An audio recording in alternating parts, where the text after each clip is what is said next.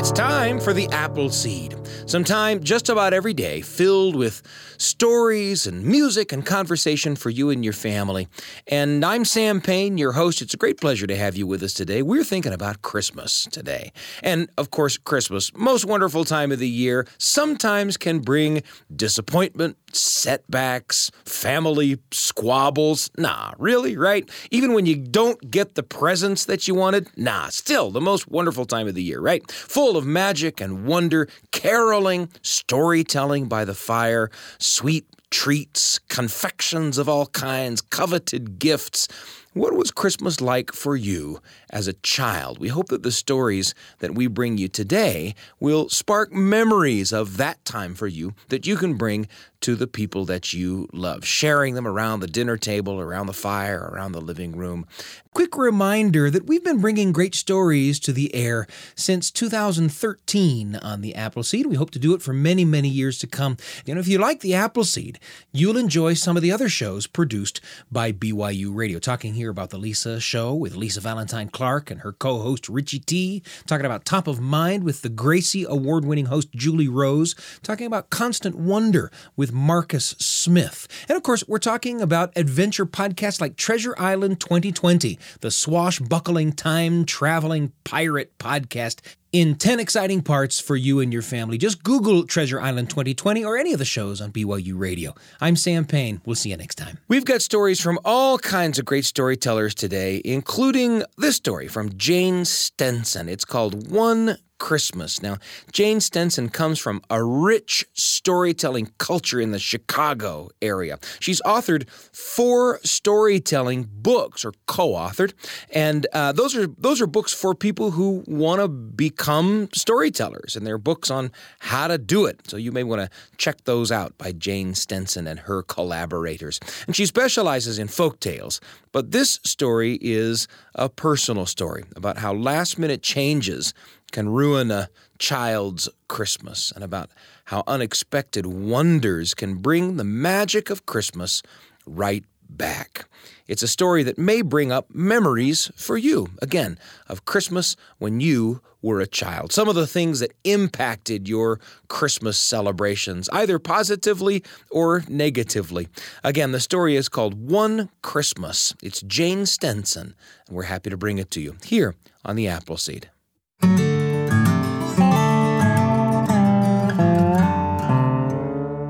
You can't tell by looking, but I am an only child, and my mother was an only child. But my father? He had 3 brothers and a sister, and to me that meant only one thing. Cousins.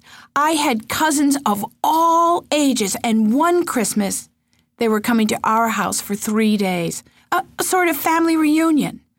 My mother and I planned everything. We made lists and polished silver and decorated the house and shopped for presents. We decided that the boy cousins would sleep here and the girl cousins would sleep way over there. We made menus. We prepared some foods ahead of time, like chocolate snaps, oatmeal lace cookies, shortbread cookies, and even a rough bread from my mother's grandmother's recipe. And our personal family favorite, Christmas Cointreau cake. We thought about what clothes we'd wear for Christmas Eve and Christmas Day, what clothes we'd wear outside, what clothes we'd wear inside. Oh, what a hustle and a bustle. We were so busy. On the 23rd, we went into town for last-minute shopping and to pick up the cyclamen for the florist. Now, do you know about cyclamen?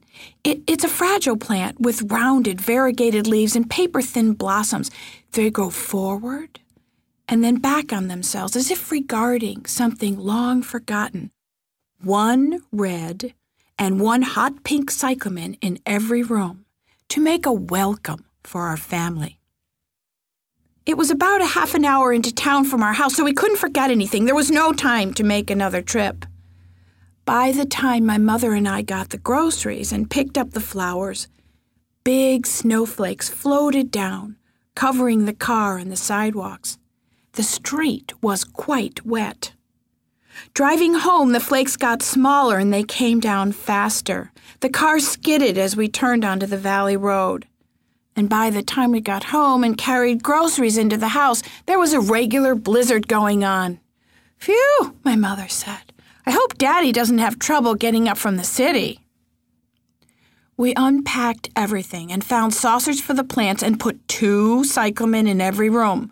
We wrapped a few last-minute gifts and put them under the tree and stepped back to admire the big tree surrounded by mounds of gifts. "We've done it! We're actually ready," my mother said. My father's train was late, plus he'd had to drive very slowly from the station to the house.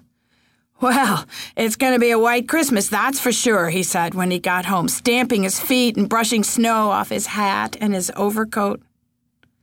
When I went to bed that night, it was still snowing.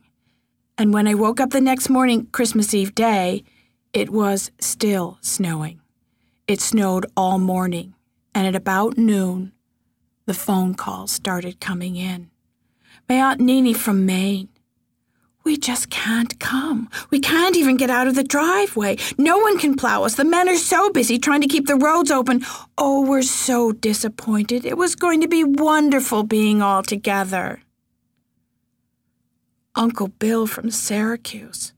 Who would have thought? The one time we try to do Christmas together like a regular family, it snows, and not just any snow, 4 feet of snow dumped all over New England. Snowbound for Christmas. We'll never get out of here till spring. Say hello to anybody who can make it. My grandmother, who lived in New Jersey, took the whole thing personally. Why, you'd think on Christmas they'd keep the roads open and there wouldn't be so much snow. How can people spend time with their family? Poppy can't drive the Merritt Parkway in this weather. It would be dangerous. I knew everybody should come south. I just knew it. Christmas in the woods? It certainly doesn't work well for us. It turned out that nobody could come, not even my aunt's family, who lived only 2 towns away. The roads were impassable, and it was still snowing. Christmas Eve passed into a whiteness where snow stretched and smoothed out the ground, stone walls, and low bushes, formless mounds of snow. So we went to bed early. Christmas Day dawned, and the sky was finally clear. I got out of bed and scratched ice off the inside of my bedroom window and discovered that the earth had disappeared. It was so still and quiet, as though the out-of-doors was checking to see if it had survived.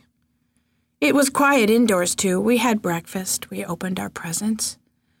So many more gifts remained, beautifully wrapped under the tree. We cooked dinner together in the kitchen and ate in the dining room with a fire in the fireplace. The day wore into the afternoon. My father disappeared into his Christmas book, and by mid-afternoon, my mother was restless. "Come on," she said. "Let's give Christmas to the birds." So she and I dressed in the warmest, thickest clothes we could find. We pulled on our boots, and I tried to open the back door. Whoo! The door opened about 3 inches, and the light snow flew back into the house. I waved it away, and my mother laughed. "We can do this," she said. We inched the shovels sideways out of the back door and carefully dug our way from the back door to a thicket of old lilacs and mock orange vines where the feeders hung. The snow was so deep, it was up to my chest. We tamped down the snow in the thicket. We swept the snow off the branches and tamped the snow down again. My mother hung suet, leftovers from our roast beef dinner, and we filled the feeders, even scattering some on the snow for the ground feeders. It was getting so cold, we put scarves across our faces. "Now," she said, "here's the Christmas part." She told me to stand right here in one spot and put my hand out. Curl back your fingers, make a flat place on your palm, and don't move, not one muscle, don't even blink. My mother poured some birdseed into my hand. Don't move. She stood behind me. I didn't move. He came then, a flurry of black and white and gray feathers, a black-capped chickadee, right there on my mitten. I could just feel his claw so light on my finger through the weave in my mitten. He stared at me with his black eyes, at my eyes. I stared at him. I couldn't breathe. His head darted to the mitten, and he picked up a round yellow seed and held it in his beak, staring at my eyes. From somewhere, my mother jiggled my snowsuit. "Say it," she whispered. Merry Christmas," I said. The bird cocked its head and flew off so fast into the thicket my eye could not follow the flight. My mother and I laughed then and linked arms and walked as best we could the narrow path we dug together back to the house. I was 8 years old that year, and what I saw that Christmas was how the world disappeared, and yet at the very same time offered itself in a seed, a bird, and a very restless mother.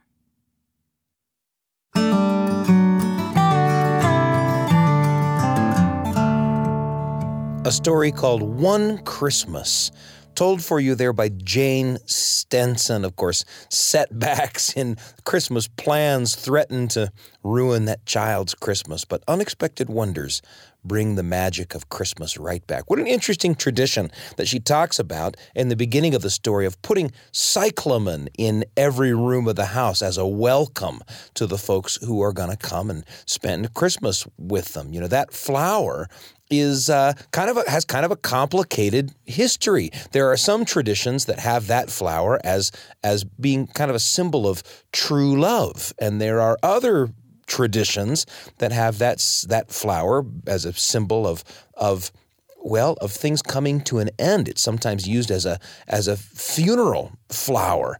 Well, it was a favorite flower of Leonardo da Vinci. He covered the margins of a lot of his manuscripts with it. The 17th century Flemish painters painted cyclamens a lot. And you can kind of bring those two traditions together, the tradition of the cyclamen meaning true love and the cyclamen meaning the end of things, by imagining that the cyclamen really, what it means in all the traditions is strong, lasting feelings. People use the cyclamen as a funeral flower sometimes because it symbolizes the notion that the feelings that we have for the person who is passing on are strong and lasting and even permanent, you know. Well, it's a lovely tradition to spread flowers throughout the rooms of the house for people who are going to come and visit at Christmas time. I think when I hear that story about visits to my cousin's house around Christmas time, they lived far away. We didn't see them very often. They all lived near my grandparents, and my mom and dad were transplants from the family home in California way out to Utah, and we would sometimes make a pilgrimage back to California to visit folks at Christmas time. There were so many cousins that even though we wanted to express our love and affection for them in terms of gift giving, we did maybe what you do in your family. Everybody drew names and bought a gift for one cousin, and I remember a lot of those fun gifts. Well, there's even though Christmas sometimes doesn't go exactly according to plan, it seems like in that story we find a lot of hope that something will work out and make Christmas magical. Maybe you've got a story like that, a story about a Christmas where things didn't go exactly according to plan, but in which something happens that makes magic at Christmas time. Those ought to be fun stories for you to share with the people that you love. We're going to take a quick break, and then we're going to be back with stories from Finn, Billie, from the acting company, and even a beautiful song written by Steve Earle about the baby Jesus. You're not going to want to miss a word. I'm Sam Payne. We'll see you in a minute. You're listening to an hour of stories, music, and conversation made for you and your family and brought to you by the Appleseed. We'll be back in a moment.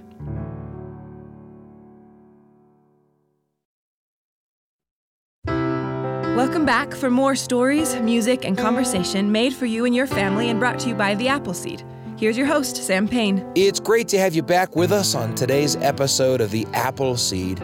You know, before the break, we heard a story from Jane Stenson, a story of a Christmas that included a visit from a little bird, included some inside information about a tradition that Jane's family had of putting flowers in every room of the house where people were going to come and visit as a welcome and as an indicator of their strong and lasting feelings for the members of their family. You know, a lot of traditions everybody has. A lot of people put up a Christmas tree. A lot of people put presents under it. A lot of people hang stockings by the fire. Maybe you have a tradition like Jane did that's a little more uncommon, that may pertain just to you and your family. Those are some of the things that are fun to share around Christmas. Make a tradition of sharing the Christmas stories of your family with the members of your family, the people that you love, the people that you come in contact with, and ask about their stories as well. Now, coming up, we've got a little thing called Marzipan. It's Finn Billie with Rick Davis, and Rick Davis is playing the hammered dulcimer here to accompany the story. I remember as a kid, my mom played fiddle with a Celtic band that had as part of its instrumentation a hammered dulcimer. So I remember the hammered dulcimer being loaded into the living room and played and played and played. If you've never seen one, it's shaped like a trapezoid and strings and strings and strings. Gosh, it's got so many strings you think, how could somebody even play such a thing? And they hit the strings with little hammers, these light little, well, they don't look exactly like hammers that you may be used to seeing, but they're hammers nevertheless, and that's how a hammered dulcimer gets its name, and that's how it's played. In the United States, the hammered dulcimer enjoyed a lot of popularity in the 1700s, the 1800s, having been brought to America like so many instruments were by settlers and immigrants. The hammered dulcimer became popular enough that Montgomery Ward, Sears and Roebuck, some of those catalog companies sold them in their mail order catalogs in the 1800s and very, very early 1900s. The last Sears and Roebuck catalog to include dulcimers in their musical instrument section was the 1902, maybe 1903. So it's been a long time since you could order one through Sears and Roebuck, but they're beautiful, beautiful instruments, and in this tale, the hammered dulcimer serves as underscoring. It's Rick Davis playing it. Here's Marzipan, told by Finn Billie on the Appleseed.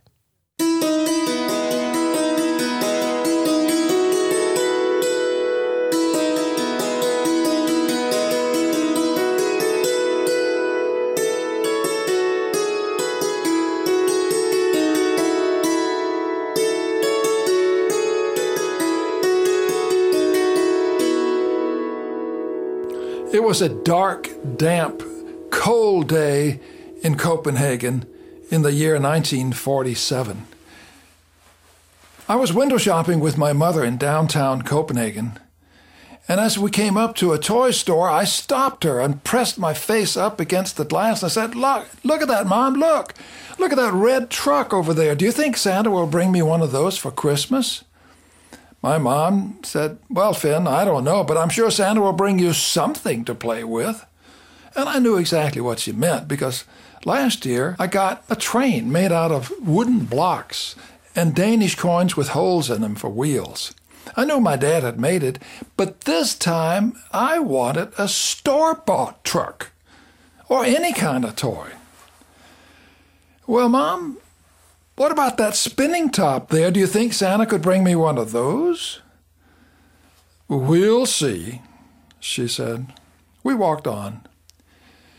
When we came to a candy store, it was my mother who stopped me, and she pressed her nose up against the glass and said, look, Finn, look at all that marzipan. When I was a little girl, we had lots of marzipan for Christmas. Oh, it was so nutty and so sweet. What's marzipan? Marzipan is ground almonds and sugar, she said. What's almonds? Almonds are a kind of nut that comes from the warm countries down south.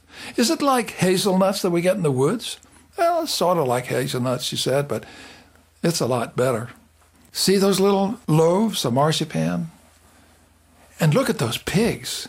There was a whole row of pigs. They all had red and white ribbons around their bellies. "Mom, are we going to have marzipan for Christmas?" She said, "I hope so, but we can't afford to buy it here. It's too expensive. But maybe when we go to Sweden to visit Aunt Mitzi next week, we can buy some marzipan. It's a lot cheaper over there." "Okay," I said. We walked on and got into the King's Great Square. And there was the big department store and a huge window with a big Christmas tree behind it, all lit up. My mother stopped. She looked up at that Christmas tree, and it was as though she went into a trance. "Mom," I said, tugging at her hand. "Oh," she said, "oh, I was just remembering how it was when I was a girl and we had a big Christmas tree like that. And see those heart baskets? When I was a girl, some of those were filled with marzipan balls. And when we had finished walking around the tree and singing Christmas carols, we kids were allowed to raid the tree. And I remember getting one of those heart baskets and eating the marzipan balls out of it. Oh, they were so nutty and so sweet." "Well, Mom, I hope we get marzipan for Christmas." "I do too," she said. We got on the streetcar and went back to our apartment. Next week, we got ready to go to Sweden to visit Aunt Mitzi. My mom knelt down in the hallway on the rug, and she dressed me for the cold weather. Put on my woolen socks up to my knees, my woolen sweater down over my short pants, because that's all I had, the big black woolen coat, the mittens, the hat, and then finally she wound the scarf around my neck and put on my big clog boots. We got on the streetcar and got off at the harbor, walked down along the quay to the ferry. The ferry pulled out and sailed right by the royal palace on our left, and there was a big Danish flag, red and white. I went to sleep, leaning up against my mother all the way across the water.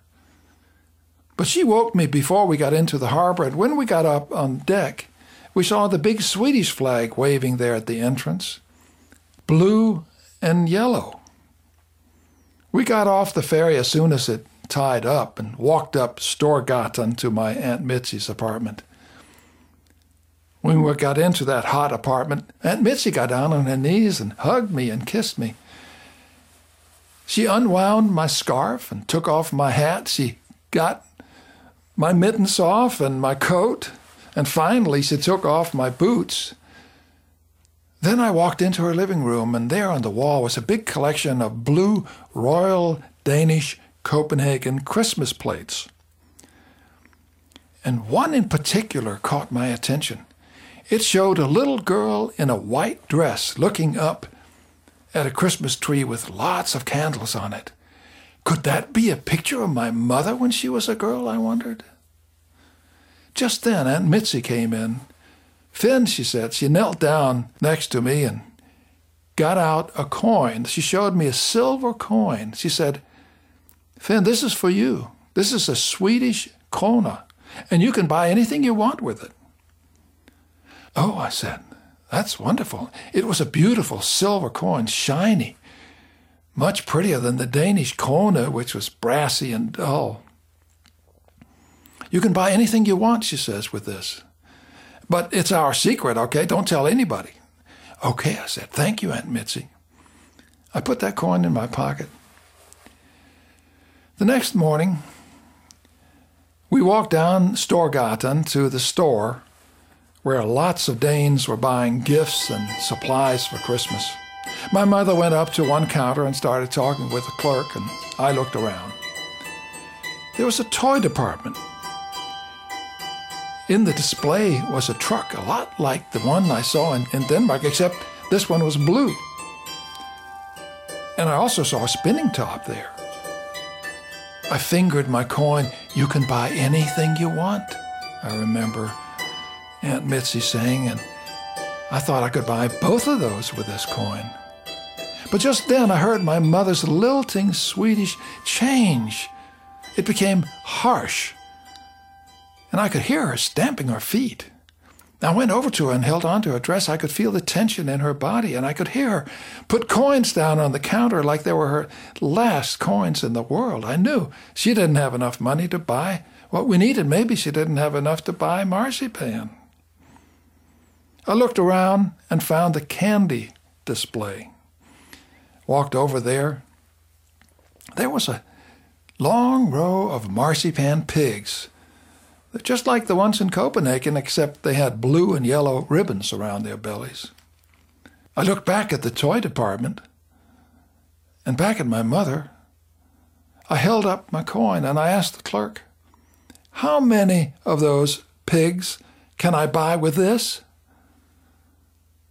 The clerk bent over and tousled my hair and said, "I'm sorry, little boy, but you can only buy this one." And her hand went down to the very smallest one, but then it came back to one that was a little bigger. "You can buy this one," she said.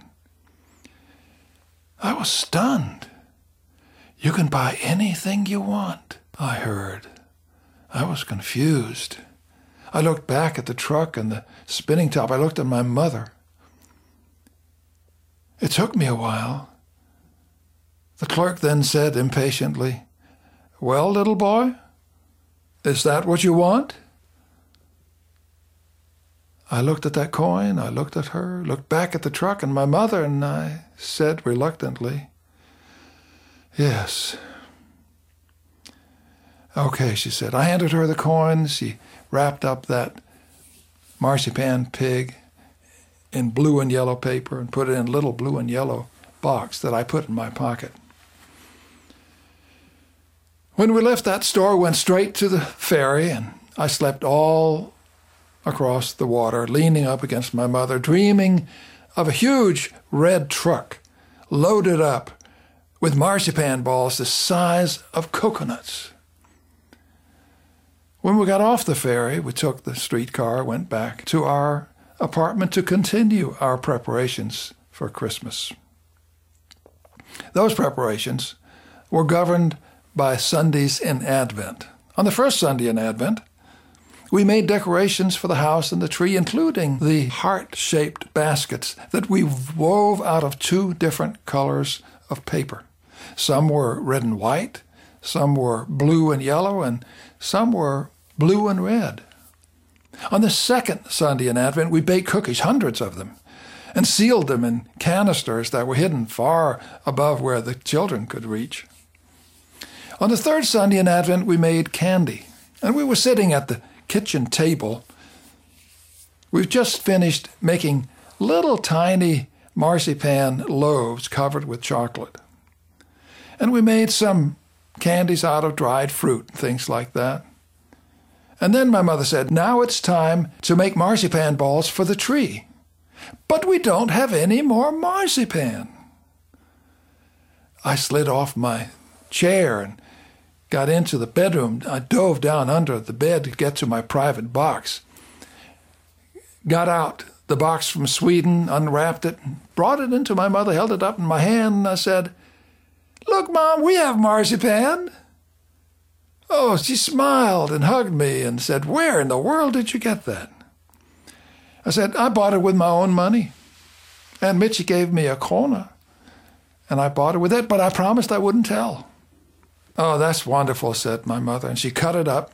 We rolled marzipan balls, and then we dusted them with cinnamon and put them in heart baskets for the tree. Finally, Christmas Eve came around. We ate our traditional meal, and then my dad opened the door to the tree. It's the first time we'd seen the tree all decorated. It had dozens of candles on it.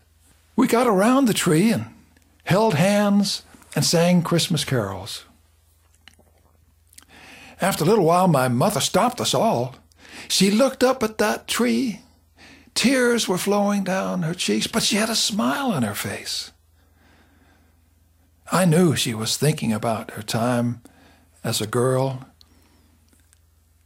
Then we started back up, and pretty soon my mother stopped us again and said, "Now it's time for presents."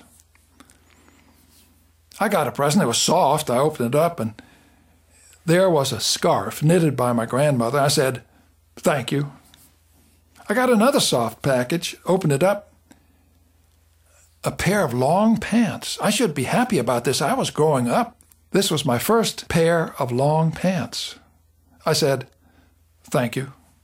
Finally, I got a hard package. I ripped off that blue and yellow paper and found a spinning top. Oh, it was wonderful.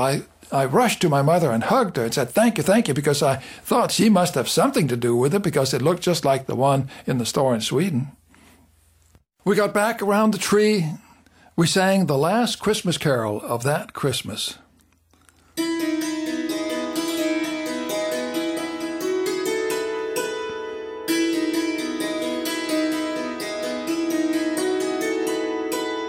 Nu är det jul igen och nu är det jul igen och julen var lite påska. Nu är det jul igen och nu är det jul igen och julen var lite påska.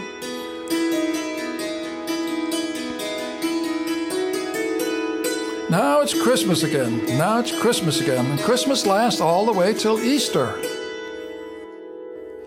My mother stopped us again. She got down on her knees and she pulled me toward the tree, where together we got a hold of a heart basket that was blue and red. And together we ate the marzipan balls in that heart. They were so nutty and so sweet.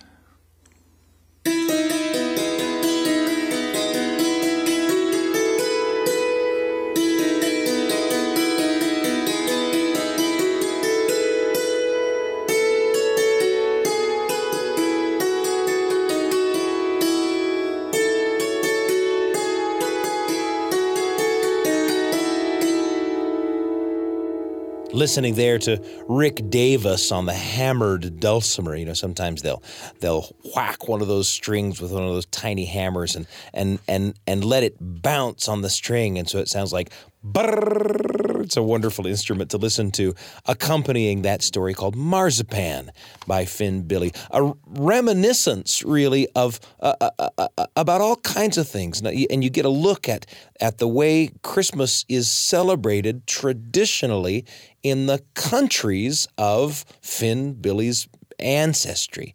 And those are wonderful, wonderful stories to listen to at Christmas time.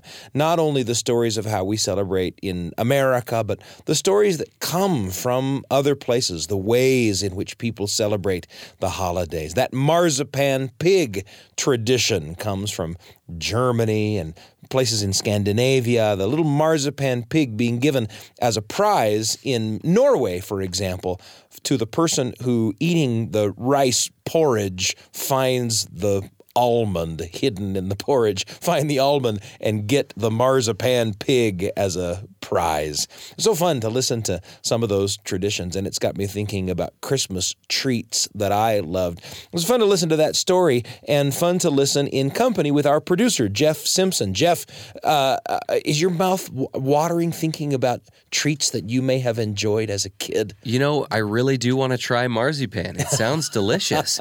And, boring old me, I'm just from the United States, but we had traditions growing up that I, for a time, kept them going, and they have since kind of morphed. But I remember my grandmother would always get us those lifesaver books. Oh, These sure. little cardboard books that were inside were rolls of lifesavers.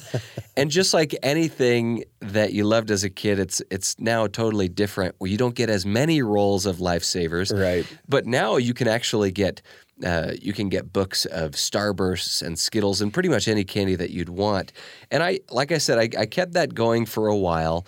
But the other treats that I simply must have in my stocking are the miniature Reese's peanut butter cups. Oh, sure. And until recently, I would have said Butterfinger, which is one of my favorite candy bars of all time, until the company was bought out and the new owner changed the recipe. Oh, no. And if you go online, don't go online, because there are a lot of really mean comments. People are upset about the change in the recipe. I wouldn't be surprised if hopefully by next Christmas they've got it back to the old recipe and I can once again have a Butterfinger in my stocking.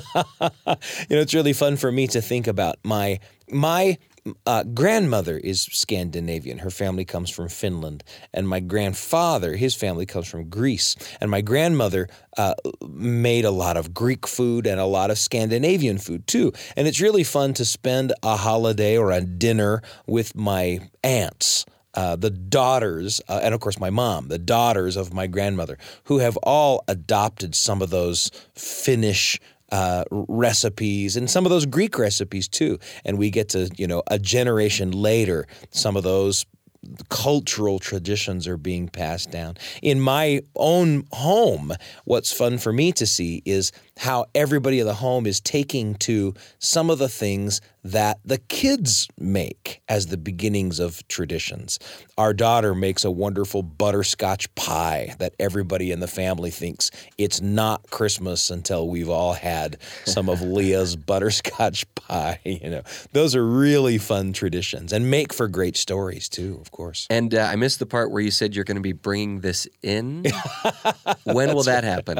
We'll be eating some butterscotch pie behind the microphones on the Appleseed. We're going to take a quick break, and then we're going to be back with a story called Christmas Every Day, a story by William Dean Howells. Now, we sometimes think, that we should keep in our hearts the goodwill toward men every day, the goodwill toward men that characterizes Christmas. This story coming up is not exactly that idea, not exactly even though it's called Christmas Every Day, it's not just about keeping the goodwill in your heart that you have at Christmas time all through the year. It's got a more interesting twist than that. William Dean Howells is the author, and it's coming up on the Appleseed. You're listening to an hour of stories, music, and conversation made for you and your family and brought to you by the Appleseed. We'll be back in a moment. Hi, it's me, Sam Payne, again. It's been great to be with you this hour and to share with you tall tales and fairy tales and folk tales and personal tales and historical tales and more told by terrific storytellers from all over the world. It's what we do just about every day here on the Appleseed. We've been doing it since 2013, and we hope to be doing it for many, many years to come. The whole Appleseed family is dedicated to that. And we love having you as a part of our family. And if you enjoy the Appleseed, you'll certainly enjoy some of the other programs produced by BYU Radio, The Lisa Show with Lisa Valentine Clark and Richie T, Top of Mind with the Gracie Award-winning host Julie Rose, Constant Wonder with Marcus Smith, and more, including Treasure Island 2020, the swashbuckling, time-traveling podcast in 10 parts for you and your family. It's all on BYU Radio, and they're all available as podcasts. You can subscribe wherever you get your favorite podcasts. Just Google any of the titles of the shows and you'll find them. I'm Sam Payne, right here on the Appleseed. Welcome back for more stories, music, and conversation made for you and your family and brought to you by the Appleseed.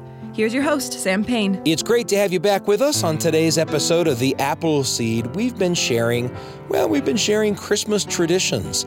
We heard a story before the break called Marzipan by Finn Billie, with Rick Davis accompanying on the hammered dulcimer.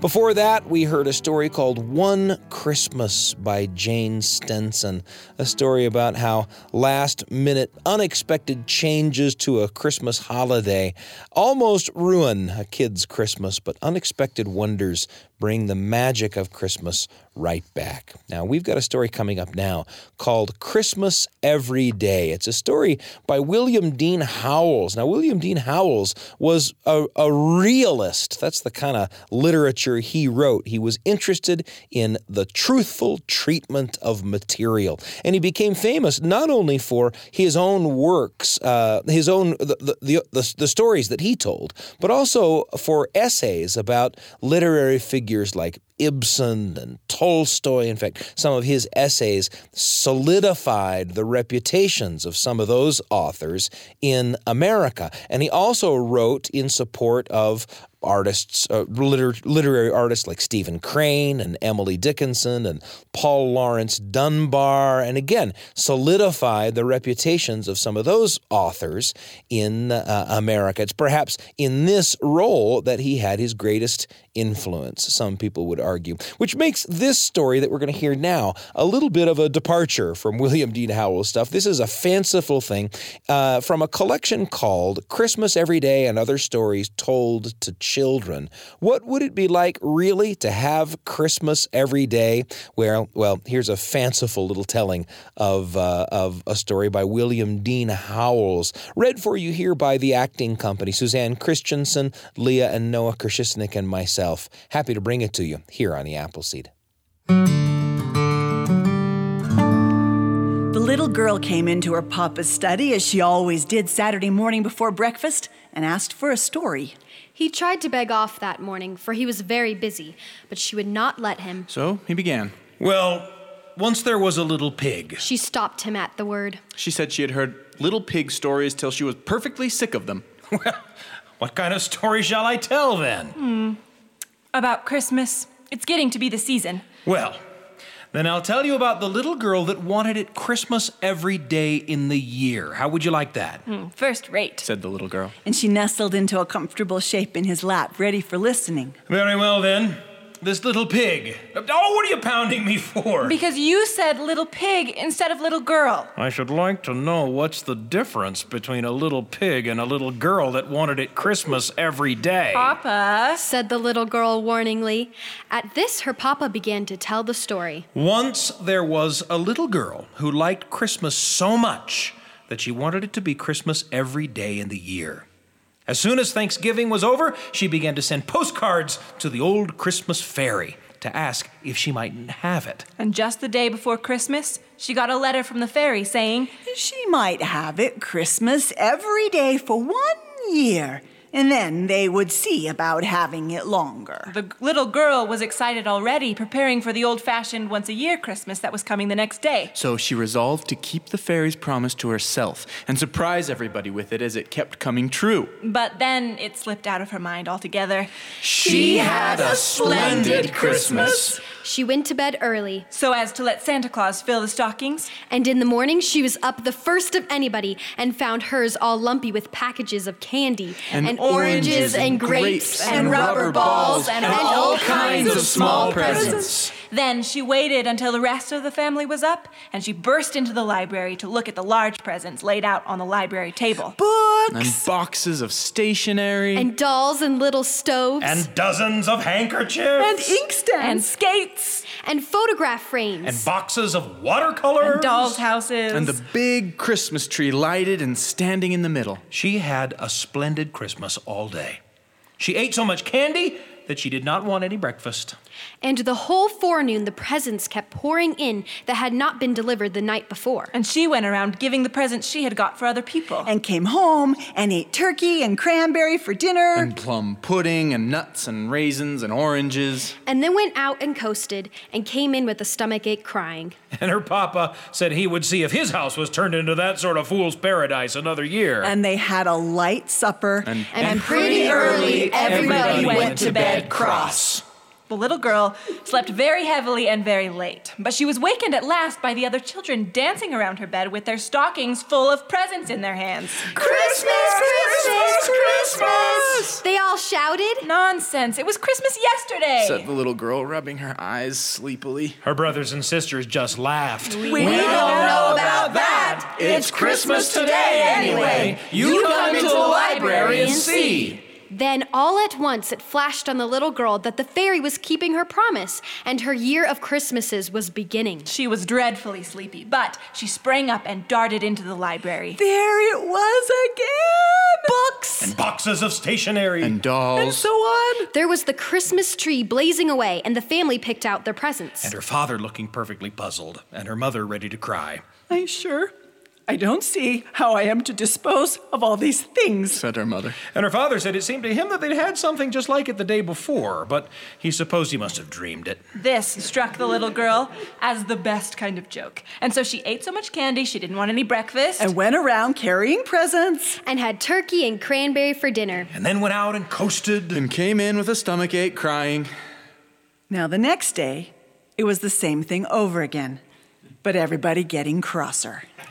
At the end of the week's time, so many people had lost their tempers that you could pick up lost tempers anywhere. They perfectly strewed the ground. Even when people tried to recover their tempers, they usually got somebody else's, and it made the most dreadful mix.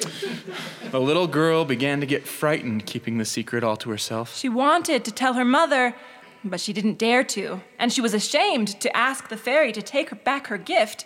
It seemed ungrateful and ill-bred. So it went on, and it was Christmas on St. Valentine's Day, and Washington's birthday, just the same as any day. And it didn't even skip the 1st of April, though everything was counterfeit that day, and that was some little relief.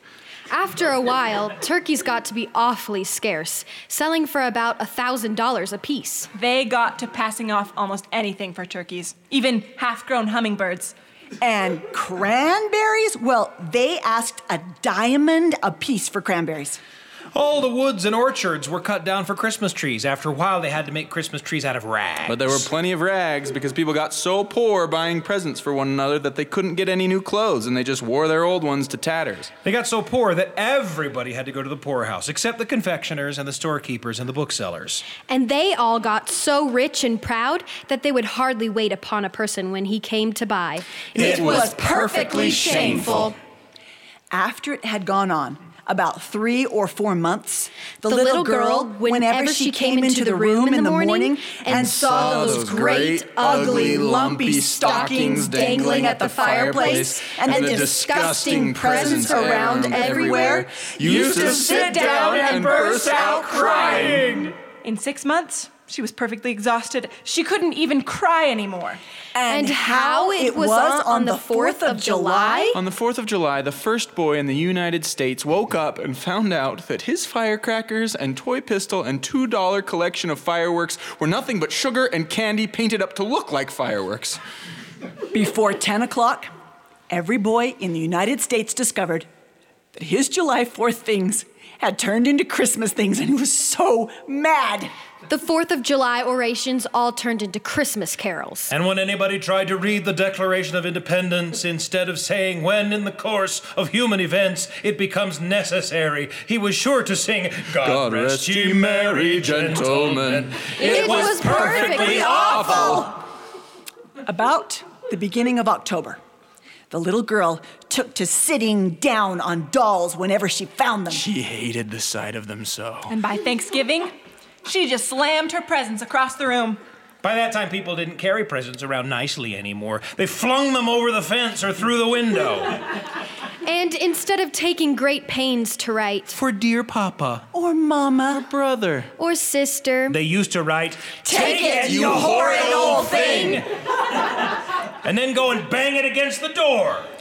Nearly everybody had built barns to hold their presents. But pretty soon the barns overflowed. And then they used to let them lie out in the rain or anywhere.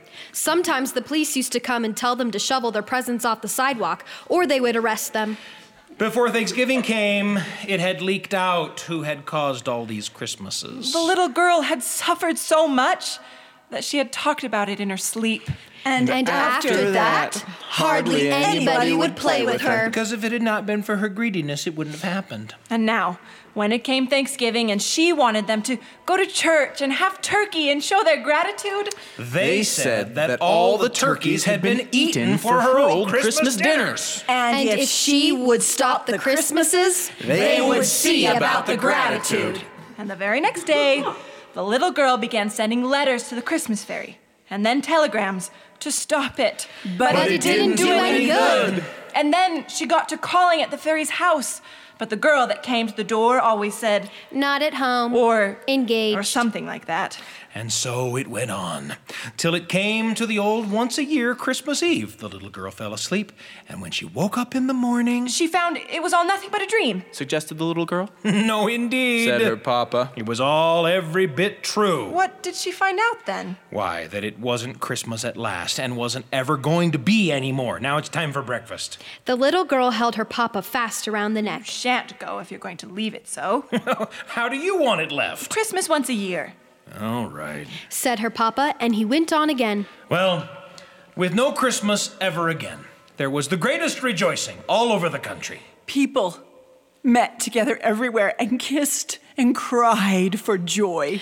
Carts went around and gathered up all the candy and raisins and nuts. And dumped them into the river. And it made the fish perfectly sick. And the whole United States, as far out as Alaska, was one blaze of bonfires where the children were burning up their presents of all kinds. They had the greatest time. The little girl went to thank the old fairy because she had stopped its being Christmas. And she said she hoped the fairy would keep her promise and see that Christmas never came again.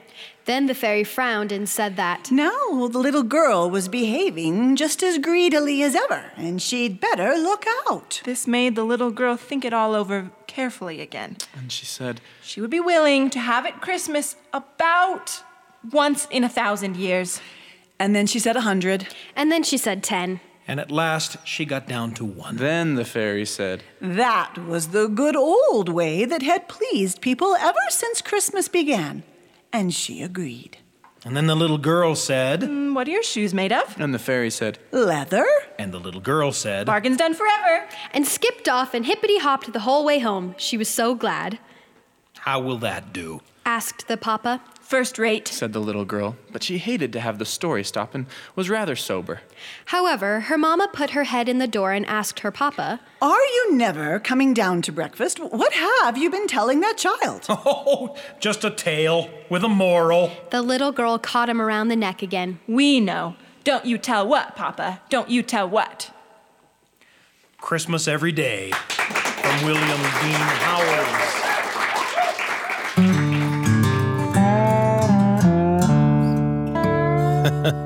Christmas Every Day, a story by William Dean Howells, a reminder that not every aspect of Christmas would be entirely welcome every day of the year. Though, of course, we do hope that the goodwill toward men and the reverence before some of the sacred things of Christmas wind up being part of your life throughout the year. It's been a great hour. We have listened to a story from Billie, a story called Marzipan, reminding us of great Christmas treats. And we heard Jane Stenson with One Christmas. Of course, that story, Christmas Every Day, read for you by Suzanne Christensen and Noah and Leah Kershisnik and myself. And I forgot to mention Stacy Wilk, one of the other readers in that presentation. And we'll end with a tune, the great Steve Earle Christmas song, Nothing But a Child, performed for you by me, Sam Payne. Such a pleasure to be with you today. Here's one last thing. Well, once upon a time, in a far-off land,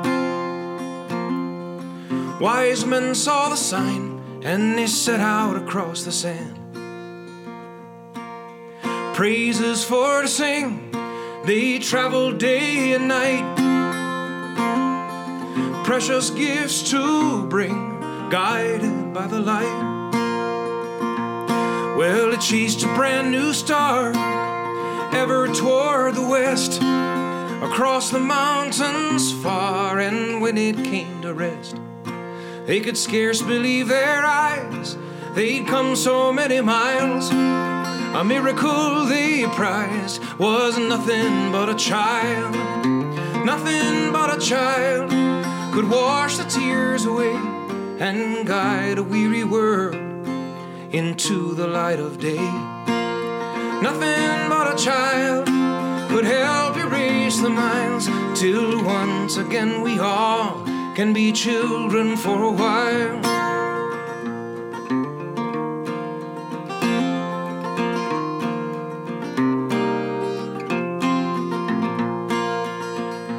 Now all around the world, in every little town, every day is heard that precious little sound. And every mother mild and every father proud looks down in awe to find another chance allowed. Nothing but a child could wash the tears away and guide a weary world into the light of day. Nothing but a child could help erase the miles, till once again we all can be children for a while. Nothing but a child could wash the tears away and guide a weary world into the light of day. Nothing but a child could help erase the miles, till once again we all can be children for a while. Nothing but a little baby, nothing but a child.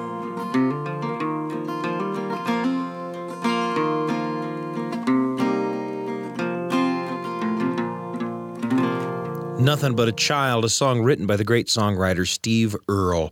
A reminder that Christmas is so often about the children in our lives and our own childhood memories, and of course, the Christ child. What a pleasure to bring you these stories today. We hope you'll join us online at byuradio.org/Appleseed for all of the episodes of the show. Hundreds of episodes, thousands of stories for your listening pleasure anytime you like. Join us wherever you get your favorite podcasts as well. Subscribe to the podcast for something new just about every day here on the Appleseed. I'm Sam Payne.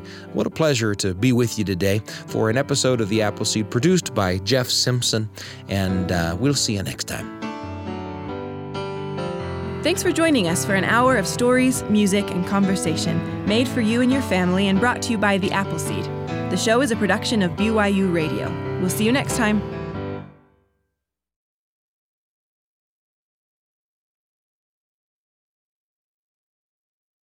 Hi, I'm Sam Payne. Thanks for joining us today on the Appleseed. We hope you enjoyed today's stories. If you're new to the show, know that we'll bring you another helping of tall tales and fairy tales and folk tales and personal tales and historical tales and more to the air on the very next episode of the Appleseed. We're here just about every day. We've been doing it since 2013, and we hope to be doing it for many, many years to come. The whole Appleseed family is dedicated to that. Now, if you like the Appleseed, you'll enjoy some of the other programs produced by BYU Radio, talking about shows like The Lisa Show and Top of Mind and Constant Wonder. And we're also talking about adventure podcasts like Treasure Island 2020, the time-traveling, swashbuckling pirate adventure in 10 parts that's a retelling of the classic Robert Louis Stevenson novel.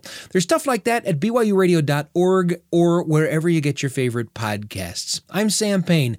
Join us again on the Appleseed, won't you? We'll see you then.